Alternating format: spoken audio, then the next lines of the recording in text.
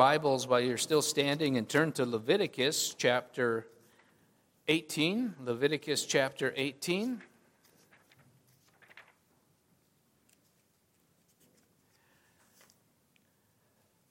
I'd like to read through the whole chapter as you're standing. And the Lord spoke, let's pray. Lord, I thank you for this opportunity to spend time in your word, and a portion of your word that often we don't spend time in, the book of Leviticus. I pray and ask that you would continue to use this as a sermon series to feed us, to give us your standards, to provide us direction. In Jesus' name, amen. And the Lord spoke to Moses, saying, "Speak to the people of Israel and say to them, I am the Lord your God. You shall not do as they do in the land of Egypt, where you lived. And you shall not do as they do in the land of Canaan, to which I am bringing you. You shall not walk in their statutes. You shall follow my rules and keep my statutes and walk in them. I am the Lord your God. You shall therefore keep my statutes and my rules. If a person does them, he shall live by them. I am the Lord. None of you shall approach any one of his close relatives to uncover nakedness. I am the Lord. You shall not uncover the nakedness of your father, which is the nakedness of your mother. She is your mother. You shall not uncover her nakedness. You shall not uncover the nakedness of your father's wife. It is your father's nakedness. You shall not uncover the nakedness of your sister, your father's daughter, or your mother's daughter, whether brought up in the family or in another home. You shall not uncover the nakedness of your son's daughter or of your daughter's daughter, for their nakedness is your own nakedness. You shall not uncover the nakedness of your father's wife's daughter, brought up in your father's family, since she is your sister. You shall not uncover the nakedness of your father's sister. She is your father's relative. You shall not uncover the nakedness of your mother's sister, for she is your mother's relative. You shall not uncover the nakedness of your father's brother. That is, you shall not approach his wife. She is your aunt. You shall not uncover the nakedness of your daughter-in-law. She is your son's wife. You shall not uncover her nakedness. You shall not uncover the nakedness of your brother's wife. It is your brother's nakedness.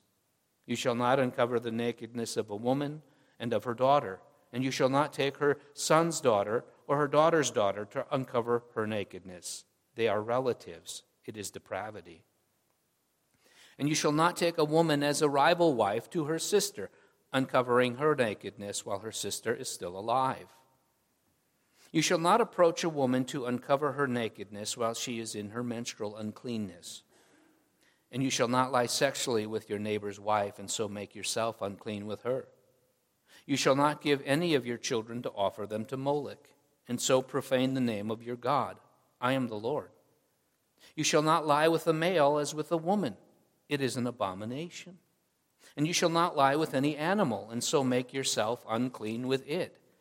Neither shall any woman give herself to an animal to lie with it. It is perversion. Do not make yourselves unclean by any of these things. For by all these the nations I am driving out before you have become unclean, and the land became unclean, so that I punished its iniquity, and the land vomited out its inhabitants. But you shall keep my statutes and my rules, and do none of these abominations, either the native or the stranger who sojourns among you. For the people of the land who were before you did all these abominations, so that the land became unclean.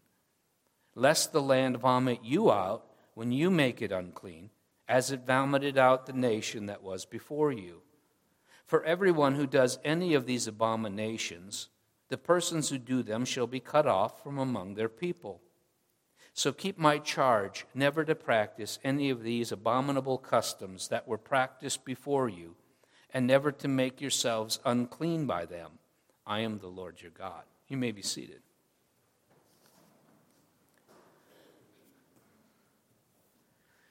So, this is a continuation of, finally, I'm getting back to Leviticus and trying to glean from Leviticus those ethical commands, those moral statutes that still are important for the Christian to consider and apply to life.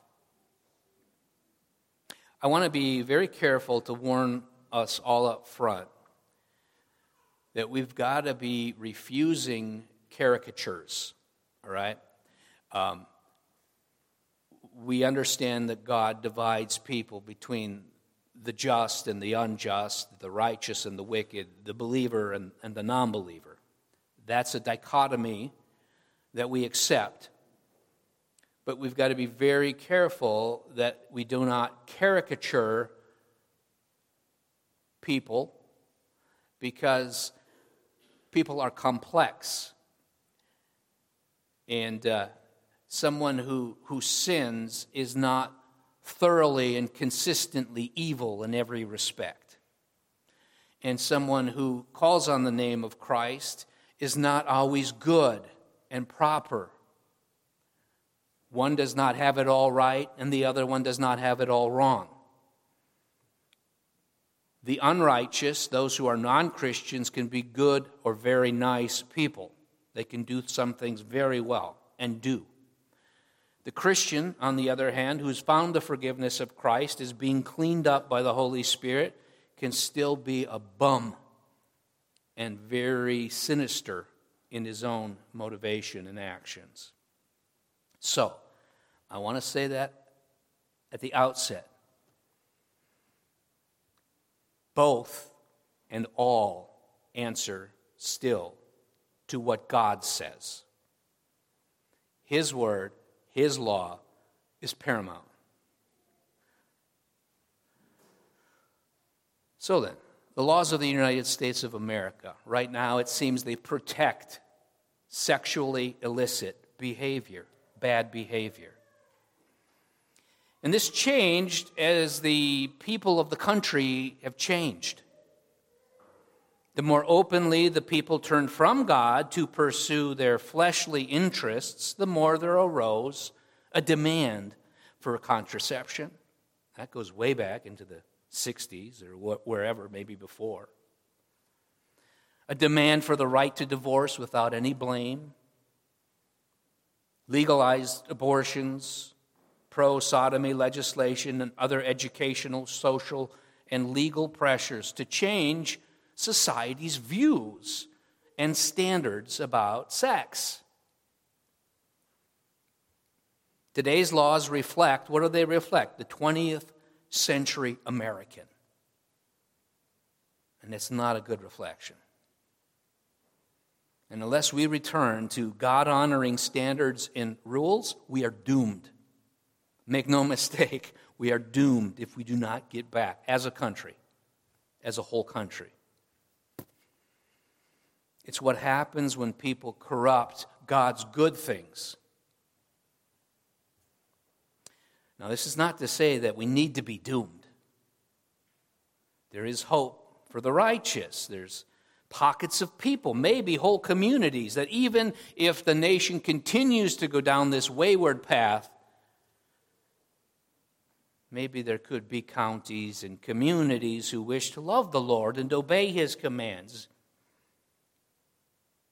And God would protect them. There can be groups here and there that God blesses because they pursue marital fidelity. And they pursue chaste behavior among the unmarried.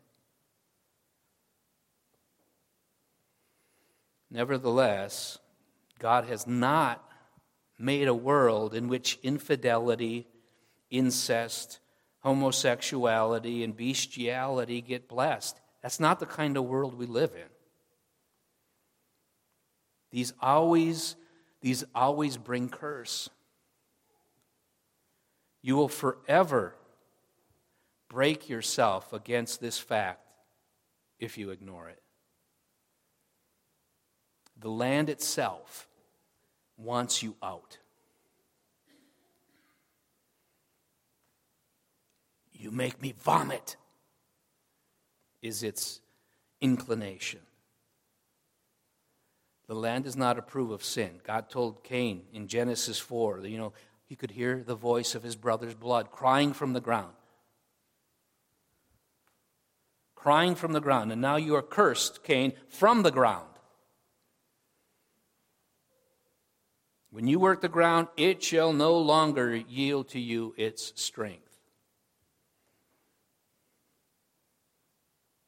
What we find is not only does God hold the sexually promiscuous accountable for their sordid behavior, but he also holds accountable people who refuse to correct them. I'm trying to look into your eyes when I say that, right? He also holds accountable people who refuse to correct them. When a community does not do even what the ground does, when a community doesn't cry out,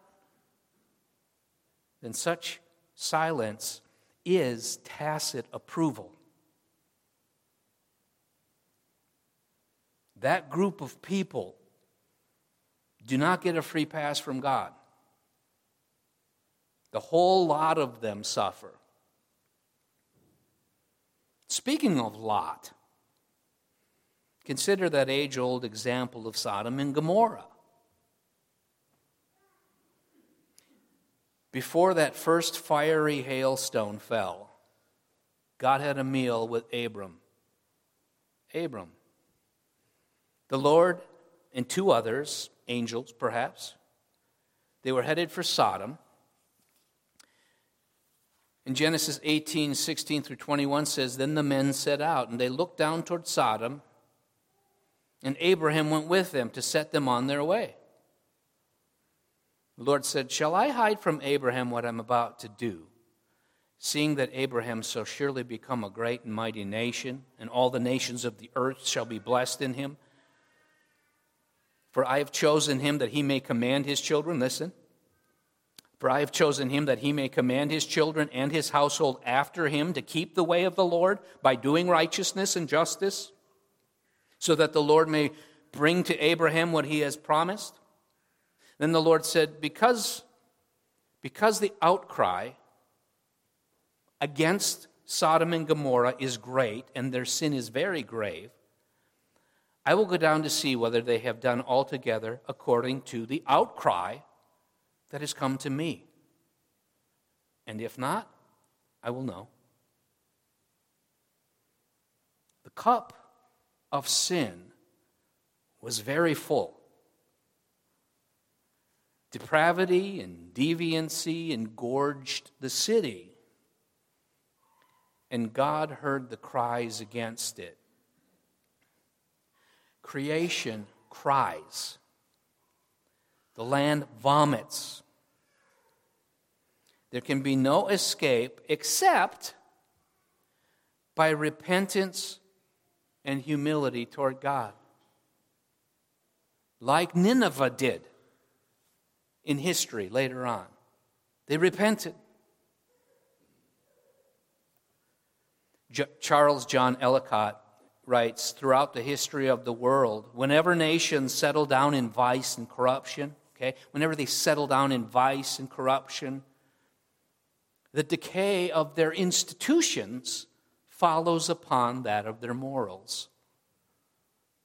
And they either waste away or give place to some more manly race of conquerors.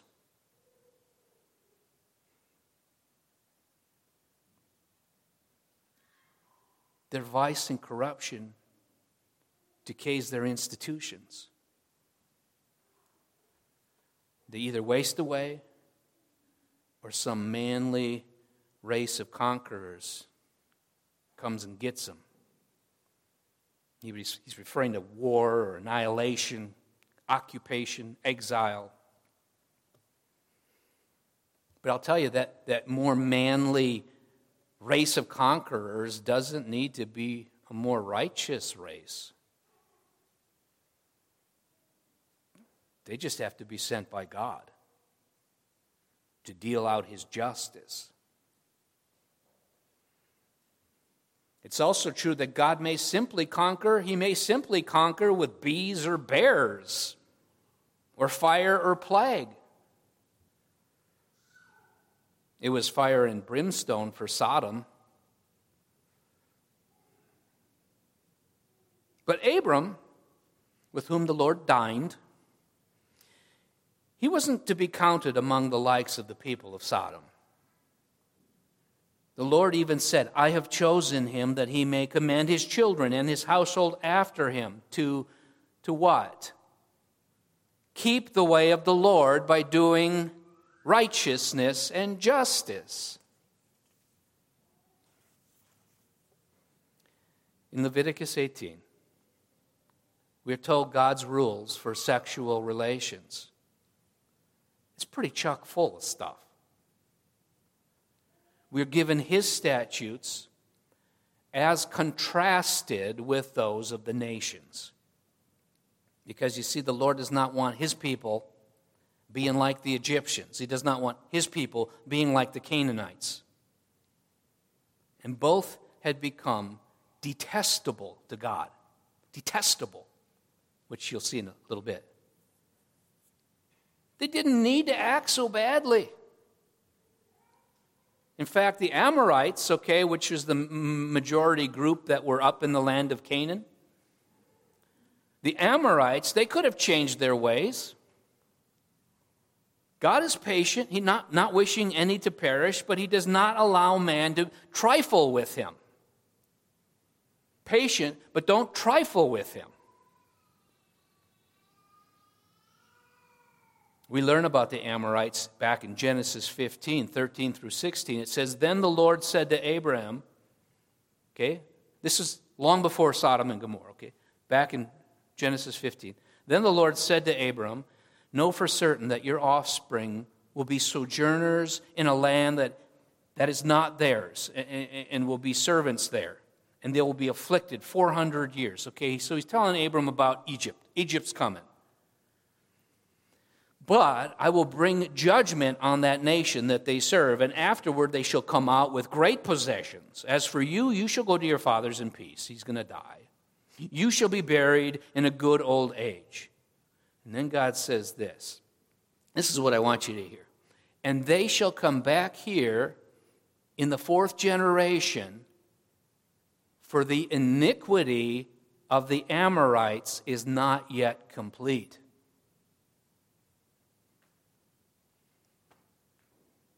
They could have changed. They could have repented. They still had time. Over 400 years of time.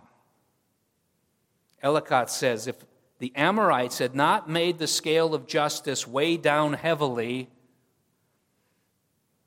they would not have been deprived of their country.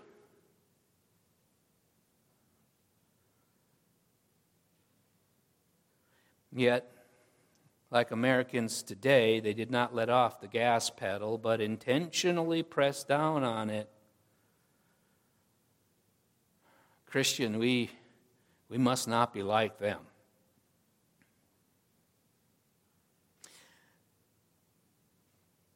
Verse 1 of Leviticus 18 says, And the Lord spoke to Moses, saying, Speak to the people of Israel, and say to them, I am the Lord your God. You shall not do as they do in the land of Egypt, where you lived, and you shall not do as they do in the land of Canaan, to which I am bringing you. You shall not walk in their statutes. You shall follow my rules and keep my statutes and walk in them. I am the Lord your God. You shall therefore keep my statutes and my rules. If a person does them, he shall live by them. I am the Lord. First point I want to make about the text itself here is that I want you to understand keeping God's statutes and rules is life-giving. It's life-affirming. Obedience brings blessing, always. It ushers in peace. It is man the way he should be. The land likes it. The land likes it. The angels like it. Other people respect it. Actually, God makes things better for you when you obey him. When it says if a person does them, he shall live by them, this means your life will be abundant. God will be on your side. Things will be as He intended, which is glorious and good. Mark Rucker adds, this is the promise of a meaningful, secure life for those who are faithful to God and who exhibit their faithfulness by obedience to the law. We got to understand this out of the gate. Good things happen when you live according to God's rules. Bad things happen when you wish to live according to different rules. And the Lord makes it abundantly clear in verse 4, you shall follow my rules and keep my statutes and walk in them. I am the Lord your God.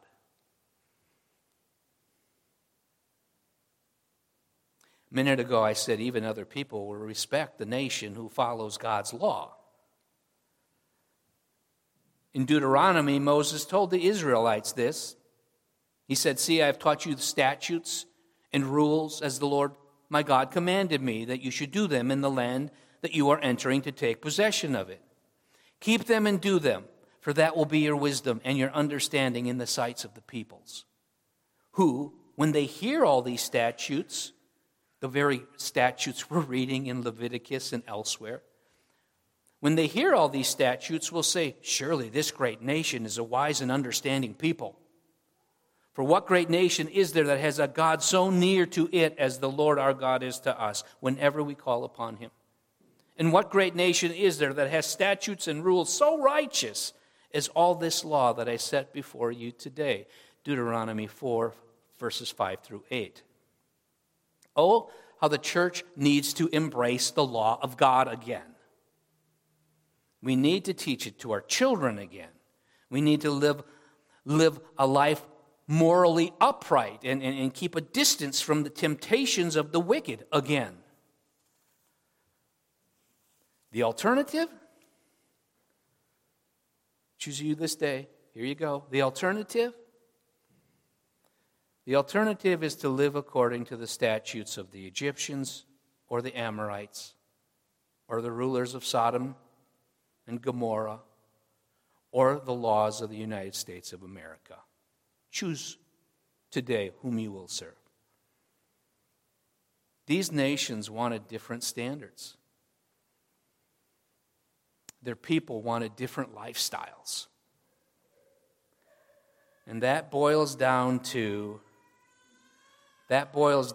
not wanting God, which is the next point.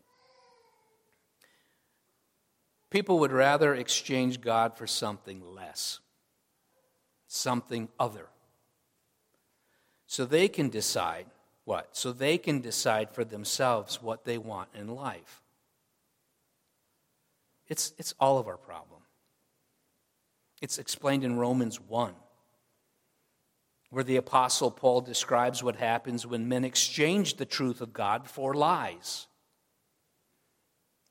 Basically, quick summary, he lets them. He lets them. God gives them over to their lusts, to the things they prefer to him. And before that person knows it, before that nation knows it, they hardly recognize it, they tailspin into the depths of maybe sexual sin, maybe something else. But Romans describes sexual sin as a sure sign that a nation's been given over. They become enslaved. They begin to think and reason foolishly, though they think themselves quite intelligent and wise. And they will argue. They will argue and reason quite effectively. God calls it depraved thinking, though, which leads to all sorts of sinful and criminal behavior. And I know that doesn't sound like people you know and love. sinful and criminal behavior, all kinds of wickedness. That doesn't describe my cousin. That doesn't describe my daughter-in-law. That doesn't describe Uncle Fred. Not completely, no. We're not consistent. But over time, watch out. Their end is complete destruction. Romans 1. It is both just and sad. It's the story of nations who depart from God. Yet what is a nation? What is a nation but individual people, individual families, little neighborhoods, the workplace? It's us. Some of the sexual sins Moses lists, they seem extreme. You and I would never dream of such a thing. Others have surprisingly become acceptable. But do you think for a moment that any of the extremes, the pushing to the edges, is unheard of? After all, these were the practices of the Egyptians and the Amorites.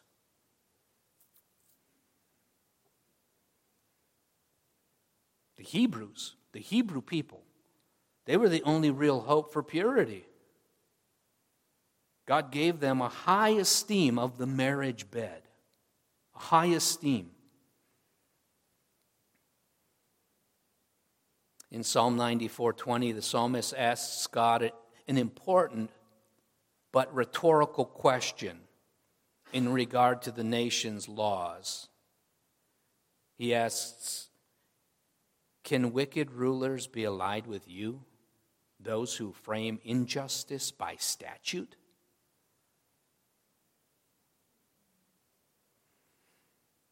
The rabbi Ibn Ezra says that custom is second nature, and in course of time, custom has the force of law.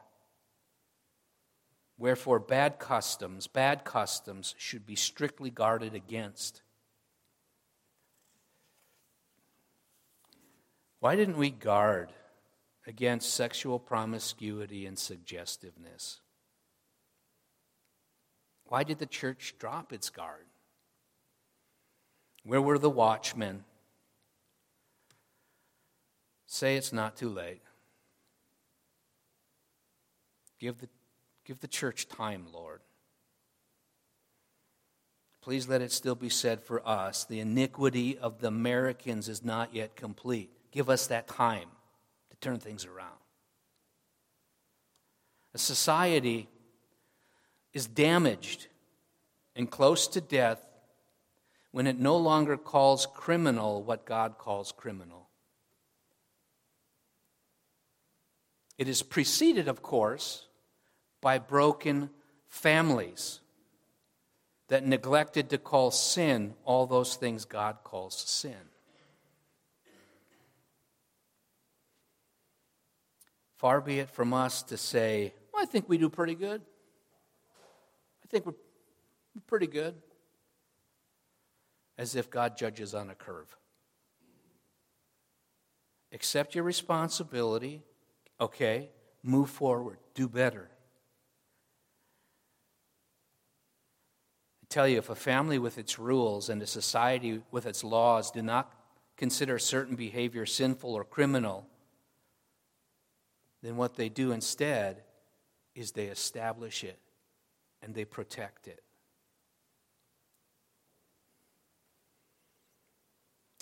So God gives us a list of unlawful sexual and marital rules and what it should look like. He will not tolerate these things. They do not reflect His character. And I'll spend more time on them in the next sermon or two. For now, I want you to go all the way down to verse 24. It It says, "Do not make yourselves unclean by any of these things, for by all these the nations I am driving out before you have become unclean. And the land became unclean, so that I punished its iniquity, and the land vomited out its inhabitants.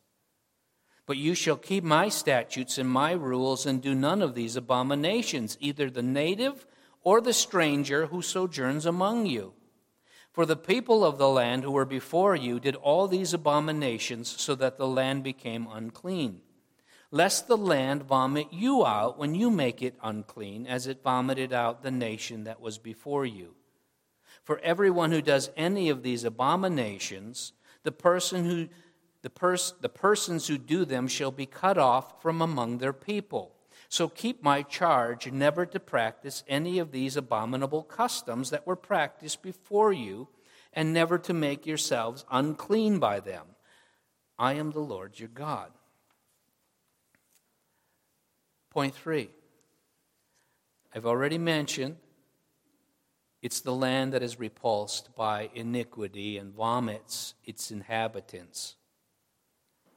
You could almost say that man was made from the ground, but when he became debauched by sin, the ground's disowning him. Want nothing to do with this guy. It will not claim him as its own. This is mentioned in verses 25 that I just read, in verse 28. Land vomits out. Land vomits. However, the land does only what God has compelled. In verse 24, he says, "I am driving out the nations." Verse 25, "I punished its iniquity." Point 4, as I said earlier, in this Leviticus series at least, that the Hebrew could become unclean. He could become unclean either by accidental contamination, or by moral sin. Here the Lord is instructing them not to commit moral sin. In fact, he refers to these sexual sins of the Egyptians and Amorites as abominations, verse 26. And if you remember, when someone or something was unclean, it meant that it could not come to meet with that which was holy. The two don't go together. Holiness and uncleanness cannot reside together. And in these cases of sexual deviancy, God's ethical standards have been molested. It is immorality that has made the people unclean. They need to repent and get right. Point 5, we cannot maintain, friends, we cannot maintain a live and let live perspective. Verse 26 required the Israelites to hold others to God's law as well, didn't it? It says, even the native or the stranger who sojourns among you. They were obligated to God's standards. I tell you, we are judged when we live in the midst of others who choose to ignore God. If we do nothing about it, we get vomited out as well as our children and grandchildren, neighbors and friends. So I want to ask you a question. Who brings this harm upon society? Who causes the land to vomit? I'm not speaking of God here. Who's the perpetrator? Who are the perpetrators? Who is it that aggravates against God? The example of Sodom makes it clear. It was Lot's fault. Isn't that what the wicked said? Sure. The only godly man in the city interposed himself between the debauched men and God's angels. And Lot said, "I beg you, my brothers, do not act so wickedly." What did they think of Lot's rules? They said he was the bad guy, the self-righteous one. This fellow came to sojourn, and he has become the judge. Now we will deal worse with you than with them. Then they pressed hard against the man Lot and drew near to break the door down. This is the anthem of the godless. A sentence right off Jesus' lips, taken out of context to be sure. Judge not, lest you be judged. There. You're not supposed to judge.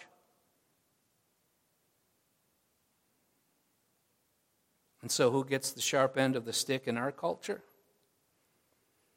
Is it the adulterer? Is it the one committing homosexual acts? Is it the promiscuous? No. It's the judgmental Christian who tries to uphold God's standard of morality. Not that they do it perfectly, okay? There is certainly self-righteousness to be guarded against at all times. But there should be pleading. Look, sinners are good at turning the tables. We're pretty smart when we sin. Shrewd. That's a better word. You and I have done it. I'm sure I have, at least to guard against guilt. Turn the table. Smoke screen. Yeah, but you did it. And so it happens that those who introduce ungodly sexual practices into our communities and into society, those who are guilty of sin and bring trouble on us all, they bring trouble on us all. They protect their sin and hide their guilt by playing what? The victim of Christian intolerance. And we've all heard many times, well, my father didn't accept who I was. He was harsh. Maybe that's true in some cases. But this is a tactic. A tactic.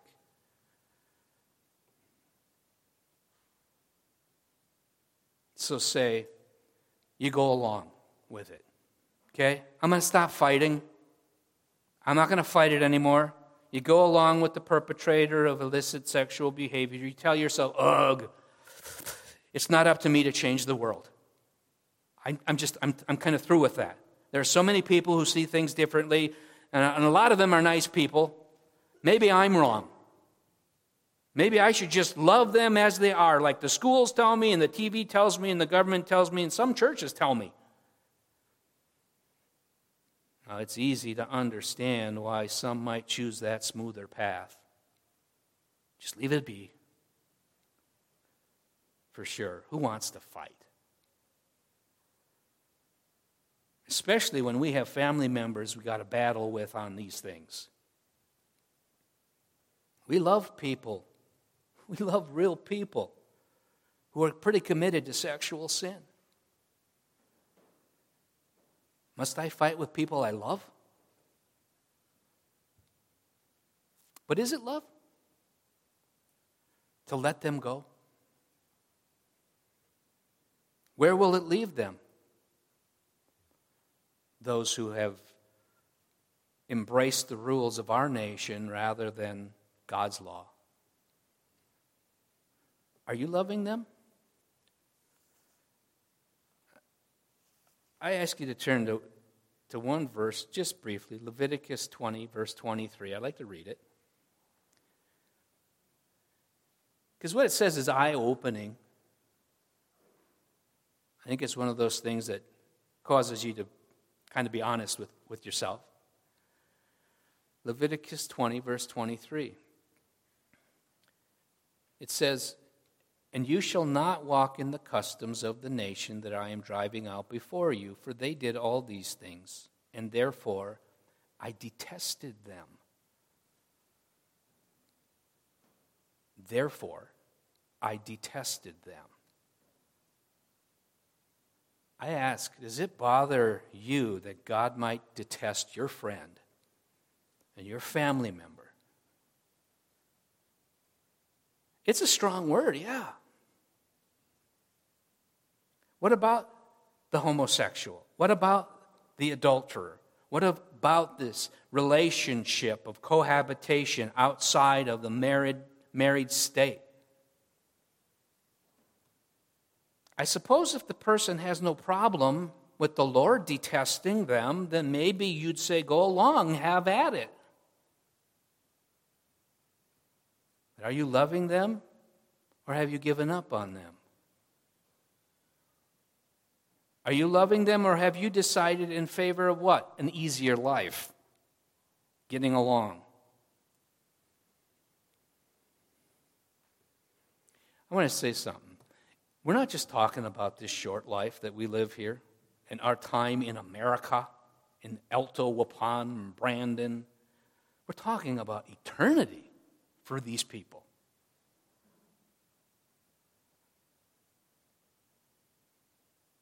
And it's hard. I'm a selfish guy.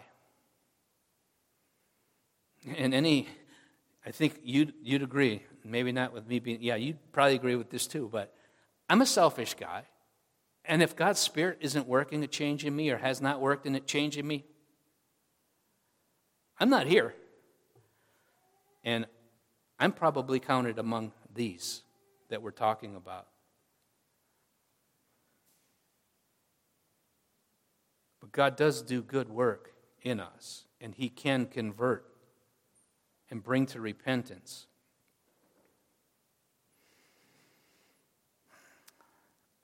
Isn't it fair to suggest this? That the violator, I'm almost done, that the violator of God's sexual ethic, isn't it fair to suggest that the violator of God's sexual ethic is truly the selfishly unconcerned person? Here's why I say this. Based upon what God says, isn't it the sexually defiant person who is unconcerned about his or her family? Unconcerned about his neighbors, his church fellows, the society? Of course. Maybe this needs to be taught to them. I don't know. I ask because God makes it apparent that He will not tolerate a society that has rules about sex similar to the Egyptians and the Amorites. So your friend or family member must have decided somewhere in their soul along the way, and it's not that the church or you didn't have some of the blame in this. Maybe you did, maybe you didn't. But somewhere along the way, they made decisions. They listened to certain teaching. They bought into an argument, and they indulged. So your friend or family member made and continues to make this lifestyle decision, this lifestyle that they live, more important to them than sparing the rest of us from God's punishment. That's not love. They're not being loving. That is selfish. There is your perpetrator. I say with all due respect to how nice the person can be, how much you love them, how much they love you. The church has got to make this clear. I don't want the ground underneath me crying out to God and vomiting me out. I want my family to be secure, to experience a blessed and vibrant life. I want the church families to be secure. So something's got to change. Let's pray. Lord, I ask that you bless the words that have been said here, that you use them wholly for your purposes in the earth, in our souls. Holy Spirit, apply what is good and glorious and erase those things that you don't want us to think or become confused by. In Jesus' name, amen.